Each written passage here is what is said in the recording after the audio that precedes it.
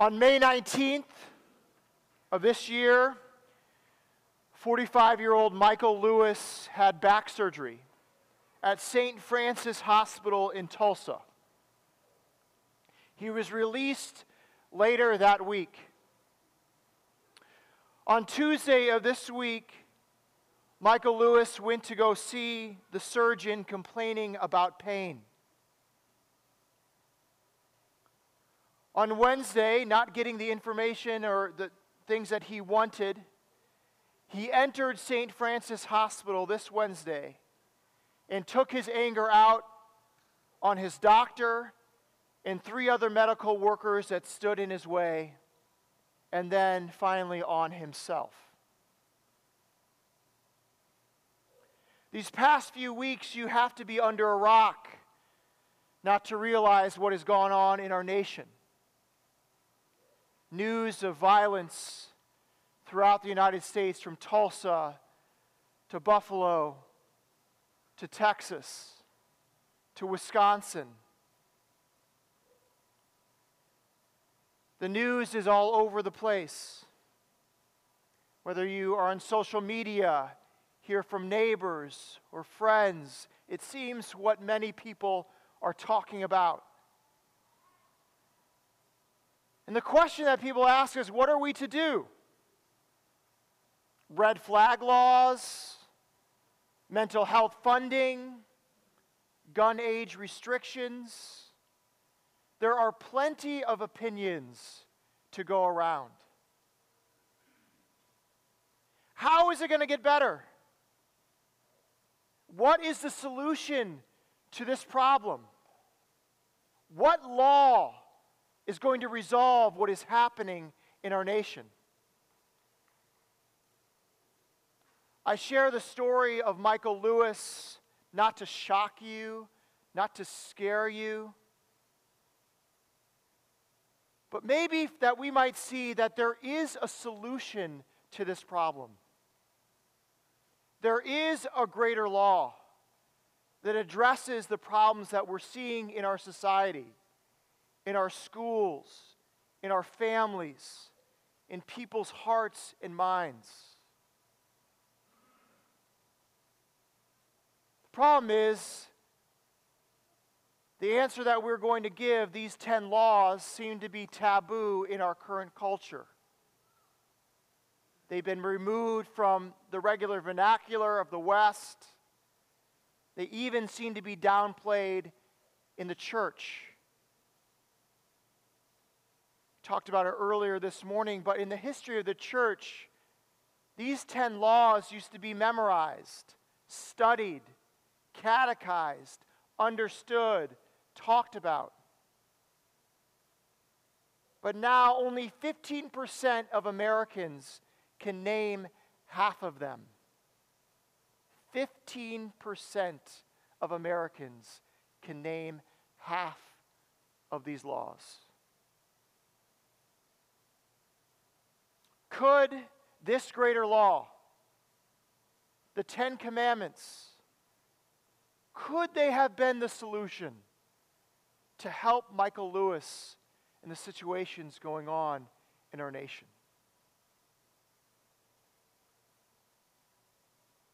Why do we need the 10 Commandments? Why do we need to study them? I'm going to make the argument today that the 10 Commandments need to be studied because they reveal our need. They show us what is good. And when we study them, we will see the beauty of their fulfillment. Well, let's look together, shall we, in God's Word.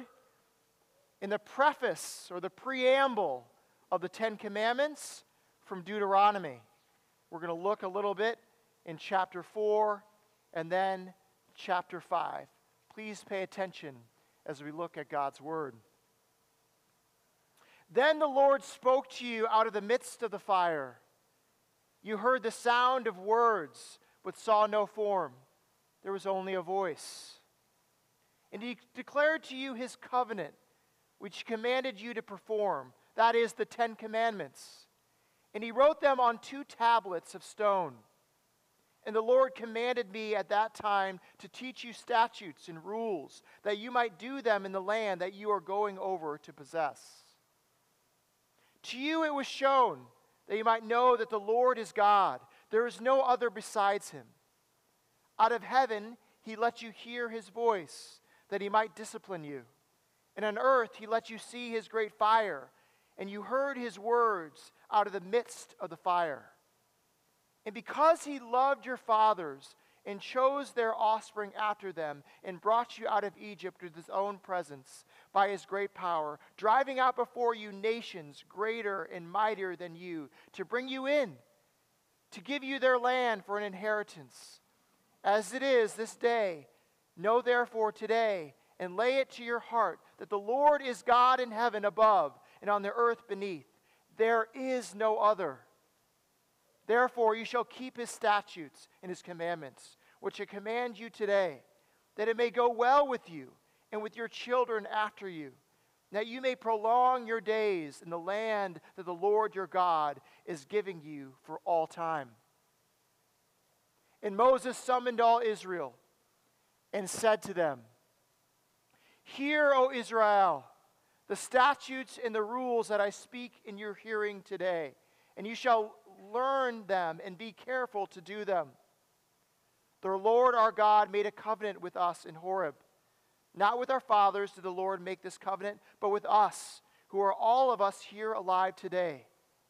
The Lord spoke with you face to face at the mountain, out of the midst of the fire, while I stood between the Lord and you at that time to declare to you the word of the Lord. For you were afraid because of the fire, and you did not go up into the mountain. The word of the Lord. Well, this summer we're going through a new series, the 10 Commandments, and we'll be doing it for 13 weeks, an introduction, then each of the 10 Commandments, and then 2 weeks of conclusion. So you've come at a good time as we start. If you didn't know this, we at Emmaus Road, in the fall, we go through Old Testament books, and we alternate between what we say the genres of Scripture. So we alternate between Old Testament narrative, which would be like 1 Kings, 1 Samuel, Joshua, Judges, and then the prophetic books. The prophetic books would be like Hosea or Amos or Isaiah or Jeremiah. And then in the spring, we go through the New Testament. In the New Testament, we alternate between the Gospels, Matthew, Mark, Luke, and John, and then the epistles, which are these letters, like 2 Corinthians, like we just went through. And then in the summer, what we've done through our history as a church, is we've gone through wisdom literature, like Proverbs, the Psalms, Song of Songs, Ecclesiastes, Job. And then we've done apocalyptic literature, Revelation. And now, since we've gone through all of those, I thought we'd go to a genre we have not done yet, the genre of the law. There's something great about the Bible in this sense, that it gives us kind of different lenses to look at God's story. I think the Bible is telling one story of God's rescue plan for humanity. And through these different genres and lenses, we get different angles of this rescue plan. It's like watching different types of movie genres. Sometimes you get a documentary, sometimes you get romance, sometimes action, sometimes suspense. And just like we are complex and like different angles, the Bible be able to reach us in different ways as we are learners and complex as the human person. But today, the lens we're going to get it through, or this summer, is the law. And that might sound really boring. It might sound like you're going to watch a training video at work. That's the kind of genre it is. Well, we're going to try to make it exciting for you. But I think we need to explain first what we mean by the law. Now, I don't do this every week. As we start a new series, I need to give time to explain the genre that we're in, to set the scene so you know what's going on. So it's going to be a little bit longer of explanation. It might seem a little lecture-esque. Please bear with me as I explain that to you this morning. What do we mean by the law? It can have very different meanings when we talk about it from the Bible. Could we mean the 613 statutes that are in Exodus, Leviticus, Numbers, and Deuteronomy that make up the law? Or do we mean by the law the books of the law, like the Pentateuch, the first 5 books of the Bible? Or do we mean all of the Old Testament? In the New Testament, when they referred to the law, they were referring many times to the whole Old Testament. I think what we're trying to show this summer is that the law is written in the narrative of God's personal rescue for his people within the context of this, what's called the covenant. This promise made between Israel and God, this relationship. And today we're seeing we haven't even gotten to any of the 10 commandments, what we might say is the law, but this still in the preamble, in the narrative of how the law is revealed, is still the law. Now, we are going to look at the law specifically in the 10 Commandments. Probably the best summation of the law is found in the 10 Commandments. It can be found in 2 places in the Bible. It was actually all over the Bible, 2 specific places in the Pentateuch. In Exodus 20, it's at the front of the worship guide, Mount Sinai. Think Charlton Heston, all those kind of things, the classic way, Moses coming off the mountain with the tablets. That's Exodus 20. And then we see it also in the book of Deuteronomy. And that's where we're going to look at the 10 Commandments this summer out of Deuteronomy. Deuteronomy means second law or to be repeated. So what's happening here as Israel came out of Egypt, out of slavery, that was Exodus 20 law. In Deuteronomy 5, it's a retelling, a repeating of the law as Israel has spent 40 years in the wilderness and they're about to go into the land. So this is Moses repeating the law to the Israelites. The Decalogue, meaning 10 words. All this background helps maybe explain why should we do this? Why is this relevant and applicable to us today? I hear this a lot from people as we talk about the law in Christianity. And maybe I say something about Christian sexual ethics. And they say, why should we follow that law of sexual ethics when in the Old Testament it says if you wear different types of fabric, that is breaking the law? Why hold to that law and not this other law? Well, when people are referring to that wearing different types of fabrics, they're referring to the 613 statutes that you would find in parts of the Pentateuch.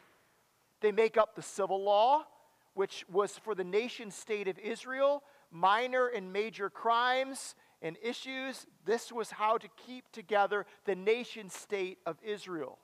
That's one aspect of those 613 statutes.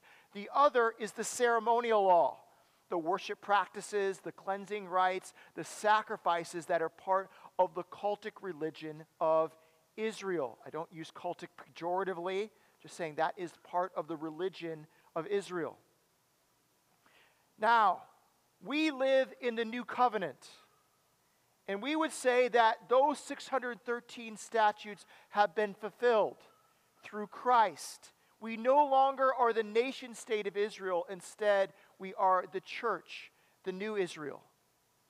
And the ceremonial law, if we read Hebrews, has been fulfilled in Christ, that he is the Paschal Lamb, that he is the one that has cleansed us. They have been fulfilled in Christ, that those 613 statutes do not need to be lived out anymore because they have been fulfilled in Christ. But that leads us back to the question of these 10 commandments, the moral law. I would argue that the heart of all those 613 statutes are found in the 10 commandments. For example, one of the statutes is that you need to have a fence around the second floor, the top of your house. And the reason that law was in Israel is to make sure that it protected anyone, your neighbor or someone, from falling off the roof. That's why you had to have that fence around the house. See, the greater aspect of the law was care for neighbor. And that kind of moral law, heart of the law, is found in the 10 Commandments. Usually we separate the 10 Commandments through church history into two tables. Commandments 1 through 4, no other God, no idols, misuse of the name of God, Sabbath. Those are referring to our relationship with God, the vertical. And then the second table of the law, which are commandments 5 through 10, obeying parents, do not murder, do not commit adultery, do not steal, do not bear false testimony, do not covet. That is relating to the horizontal relationship with others, the second table of the law. Now, when I say vertical and then horizontal, that might sound very familiar to you. That when people ask Jesus, what is the law? What is the summation of the law? He said, the summation of the law is found in this: to love the Lord your God with all your heart, strength, soul, and mind, the vertical. And then to love your neighbor as yourself, the horizontal. The first table, the second table. So one great way to look at the law is to look at it in these numbers: 6:13, 10, and 2. But it does beg the question, do we have to abide by the 10 Commandments? We see in the New Testament the 10 Commandments are repeated. The Sermon on the Mount, Romans, throughout the New Testament, that they are not obsolete. No, Christ came, like he said, not to abolish the law, but to fulfill it. Again, Dan, thank you for the background. Thank you for all that stuff. But how is a bunch of laws written 3,000 years ago matter to me today? I thought we were past these rules. What makes these 10 commandments so special and so unique? Well, let's answer those questions that you might have this morning.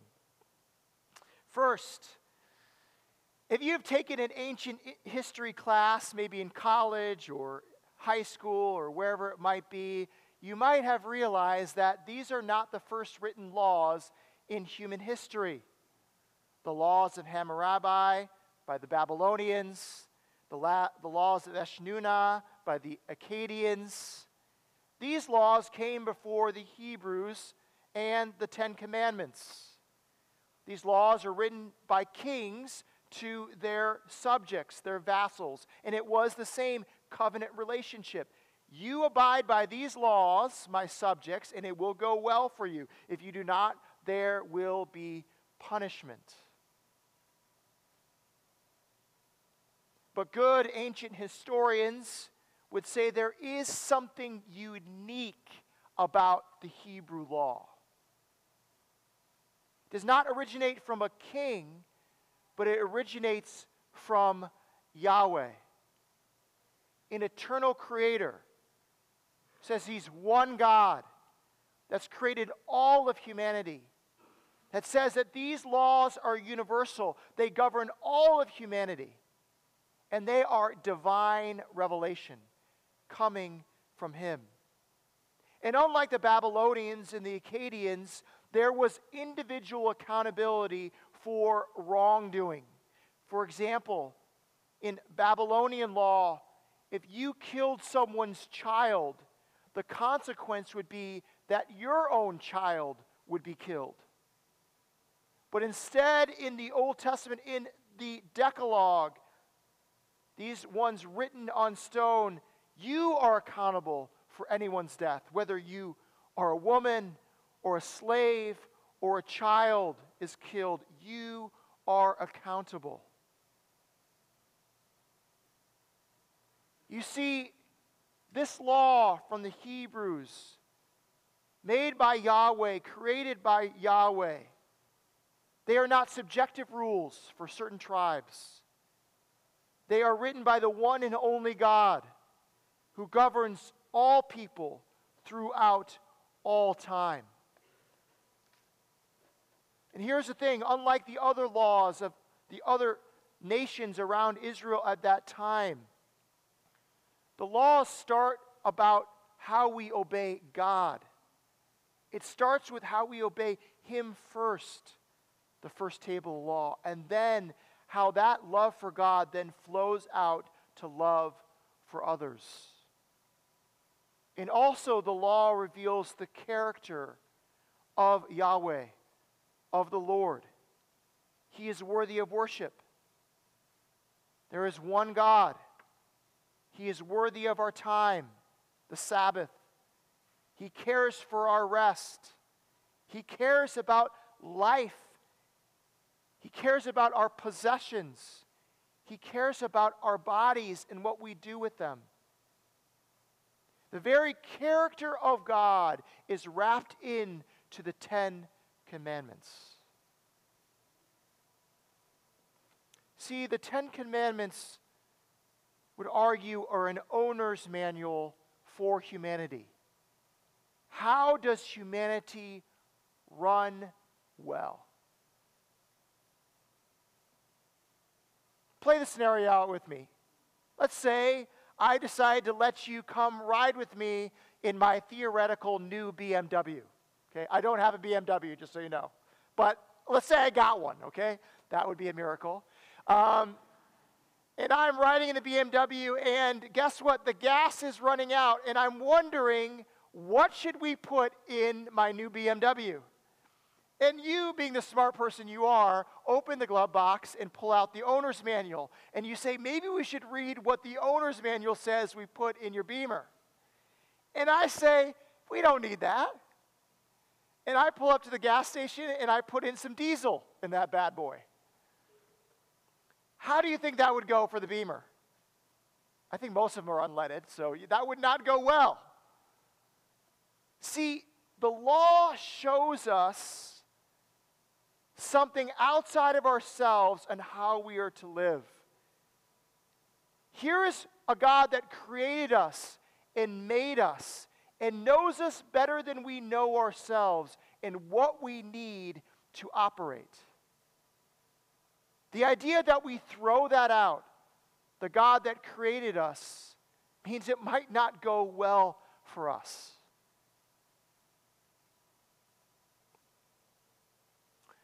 We're in a really unique time of Western history. The ethos that kind of ran Western history through the past 300, 500 years has been the 10 Commandments. We can debate whether that's good or bad for Christianity, that civil religion. I'd love to have a discussion about that. But now we are getting past that point in Western civilization. There are new principles and laws that seem to govern our behavior. It seems to be based on our subjectivity. What I feel that is good in my own life. What makes me feel good. What helps my own self-expressionism. I found it very interesting. One question that I ask a lot of times with people, both Christians and non-Christians, I ask this question a lot. Is there any authority above you? I find that most people in our culture would say, the only authority is myself. What I think is right.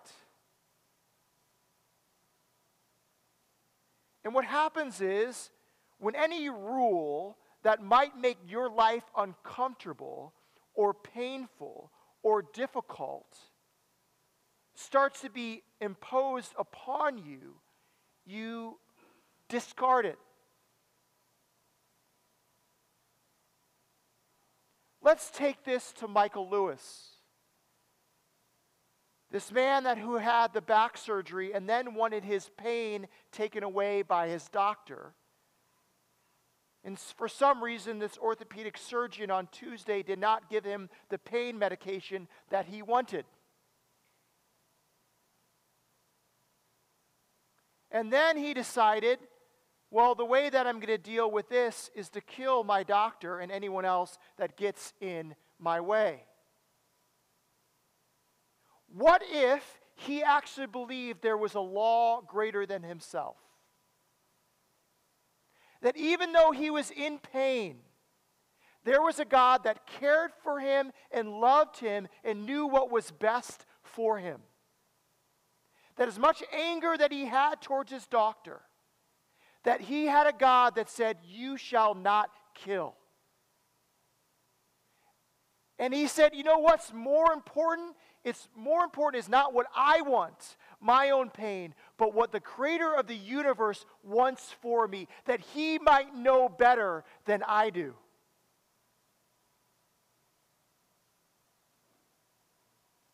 You know, that kind of thinking is revolutionary in our age.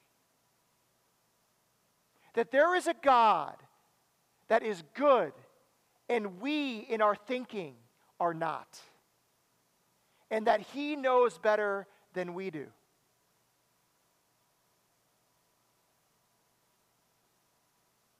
I was listening to Kent Hughes on the Ten Commandments. If you don't know who Kent Hughes is, he used to be the pastor of Wheaton College Church in Wheaton, Illinois. If you don't know Wheaton, Illinois, it's home of Wheaton College. We have some Wheaton College graduates here. The Harvard of evangelical schools, right? As they would say, right? And here is what Kent Hughes said. And it just pierced my soul. The reason we have so many unsaved evangelicals, not saying unsaved Christians, unsaved evangelicals, is because we have been feeding in evangelical churches this message. Christ is the answer to you living a more self-actualized life, a better life, the good life. Rather than telling people in our churches that we are sinners and we need to turn and repent. We have gotten rid of the law in the church. And in that, we have gotten rid of where we are at and who God is in His holiness. The law is a mirror. And when we look in the mirror, we see a holy God, and we see where we fall short. The law shows us our need.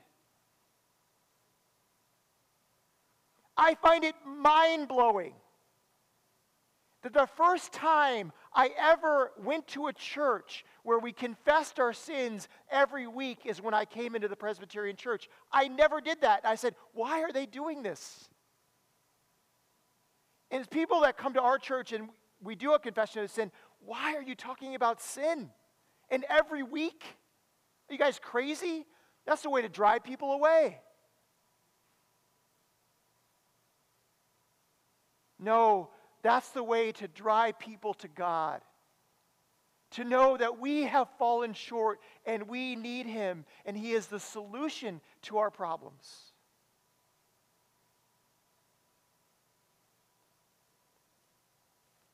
We need the Ten Commandments to show us our need.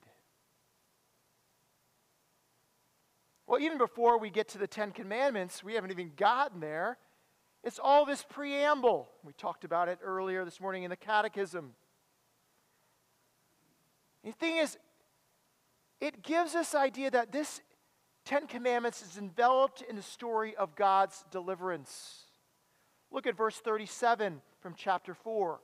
And because He loved your fathers and chose their offspring after them and brought you out of Egypt with his own presence by his great power, driving out before you nations greater and mightier than you, to bring you in, to give you their land for an inheritance, as it is this day.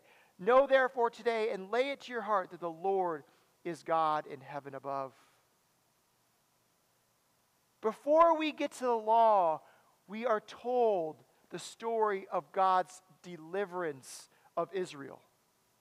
I would argue it's actually part of the Ten Commandments in the law, the story of his deliverance. You see, Israel, they were slaves, and then God delivered them from slavery, and then gave them the law to show them it can be different than how you lived in Egypt. This is how you should live so that you would not be in slavery. I would argue the law starts with the gospel. The commandments, the 10 Commandments, follow the gospel of undeserved deliverance. God's deliverance of the Israelites from Egypt. But then we see what happened even before Moses came down from Mount Sinai. They had already made idols, and then they had to wander for 40 years. And then, before they enter the land, 40 years later, the law is repeated. And we see Israel, if we read on in Joshua and Judges, how bad it gets. You might have thought that story of Michael Lewis was harsh. Why would you share that in the church? Read Judges. You want to read how ugly it gets? Anyone that says to me, man, why do you tell harsh stories? You haven't read the Bible. It is ugly. What God is saying is that I delivered you first. I have given you my grace first. And this law is how to live in that freedom, to live in that grace. That's a hard sell. It might be a hard sell for you. When you talk about the law, and we talk about the law this summer, the law isn't giving me freedom, it restricts me. The law isn't where I find liberty. I find liberty from being free from all constraints. I want to make this argument to you that if you think that you are living in liberty, you are lying to yourself. If you think I have all constraints away from me, you are lying to yourself. We all serve somebody, as Bob Dylan would say. Whether we admit it or not, we are slaves to something. The law actually frees us from that enslavement. As we go through the 10 Commandments, we're going to see that the 10 Commandments do not just deny something, but they also affirm something. When it says no other gods, it affirms that there is one good God. When it says do not murder, it also is affirming a love for life. When it says do not commit adultery, it says there is true beauty in covenant relationships. When it says do not covet what your neighbor has, it says there is freedom in contentment. See, the law frees us to who we were created to be. It frees us from bitterness and anger towards others that might consume us. It frees us from desire from what other people have to find contentment in God. The law, we can find liberty, we can have freedom. We sang from Psalm 19 earlier. I would hope, and my hope is for our whole congregation, after all these weeks studying the 10 Commandments, that you might be able to recite Psalm 19 and believe it. Psalm 19 says this, "The law of the Lord is perfect, reviving the soul. The testimony of the Lord is sure, making wise the simple. The precepts of the Lord are right, rejoicing the heart. The commandments of the Lord are pure, enlightening the eyes." The law shows us what is good.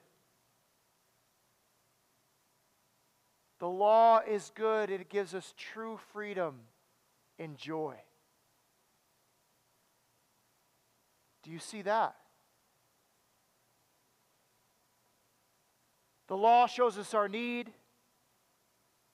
The law shows us what is good. And lastly, when we study the law, we see the beauty of its fulfillment. I'm going to admit, when I read Deuteronomy 5, verses 1 through 5, I'm perplexed. Again, it's a retelling of the commandments coming to the people of Israel 40 years later before they're going to enter the land, retold by Moses. And the reason I'm perplexed is because it says like this in verse 3, "Not with our fathers did the Lord make this covenant, but with us, who are all of us here alive today. The Lord spoke with you face to face at the mountain out of the midst of fire." Like, the reason I'm confused is the Lord did make the covenant with these people's fathers. That the Lord actually didn't speak face to face with them in the plains of Moab, but with the people of Israel at Sinai. What is going on here?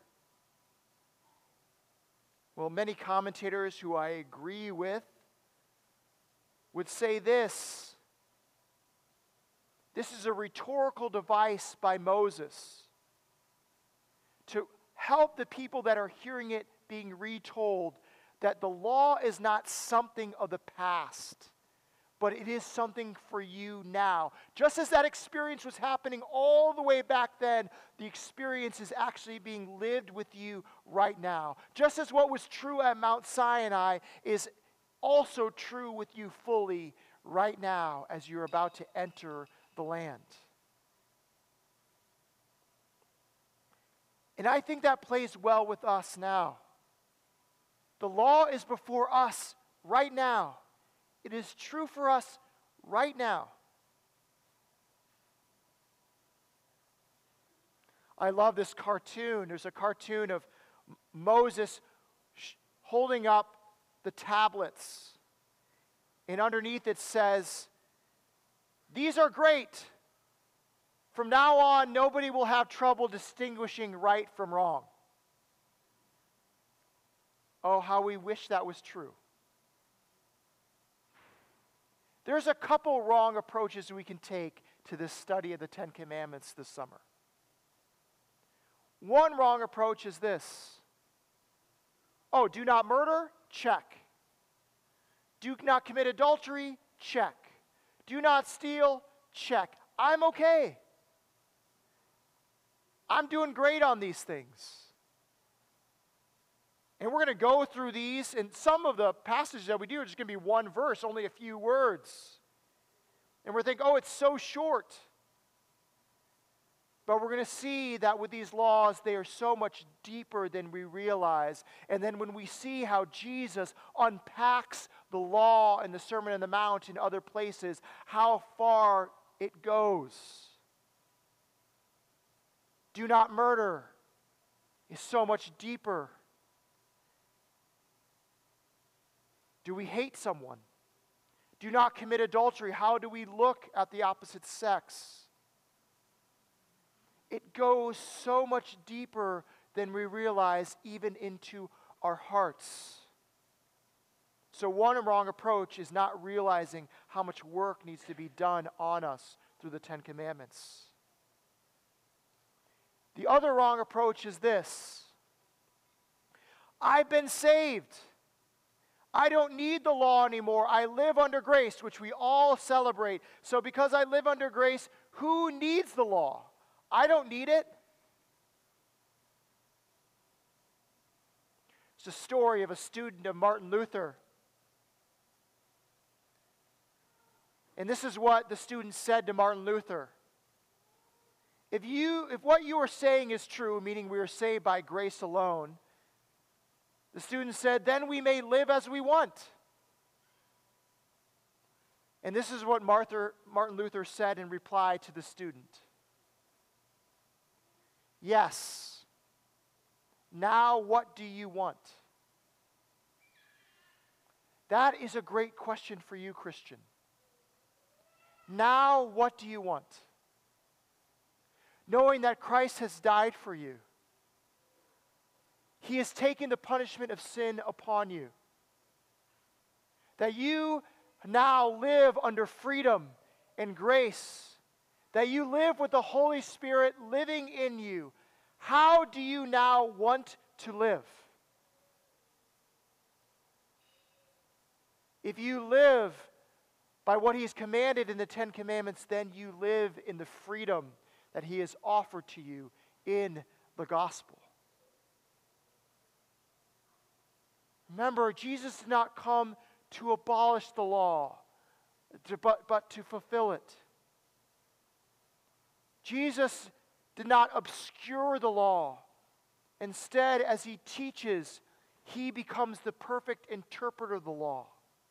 As He lives, we see the way that He lives the law perfectly.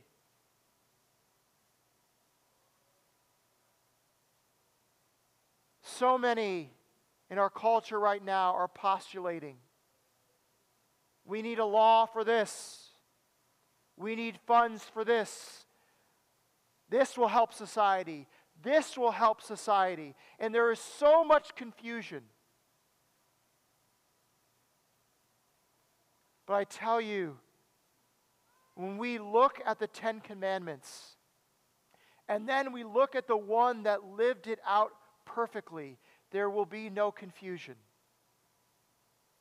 We can see how it is lived out. We can see how we fall short. We can see its goodness. When we study the law, we see our failure. We see its goodness. When we study it, the light shines on it more brightly upon the perfect law, Jesus Christ. Let us shine that light upon the law so Christ would be seen more clearly. That we would see when we cling to Him, we are united with Him. We can live in the beauty of what it means to live in the law. That it would be upon our hearts. That the Holy Spirit would direct us in how to live in this way. That we would see that one has lived it perfectly for us and that had given us the strength to live in it so that our lives might have the aroma of Christ.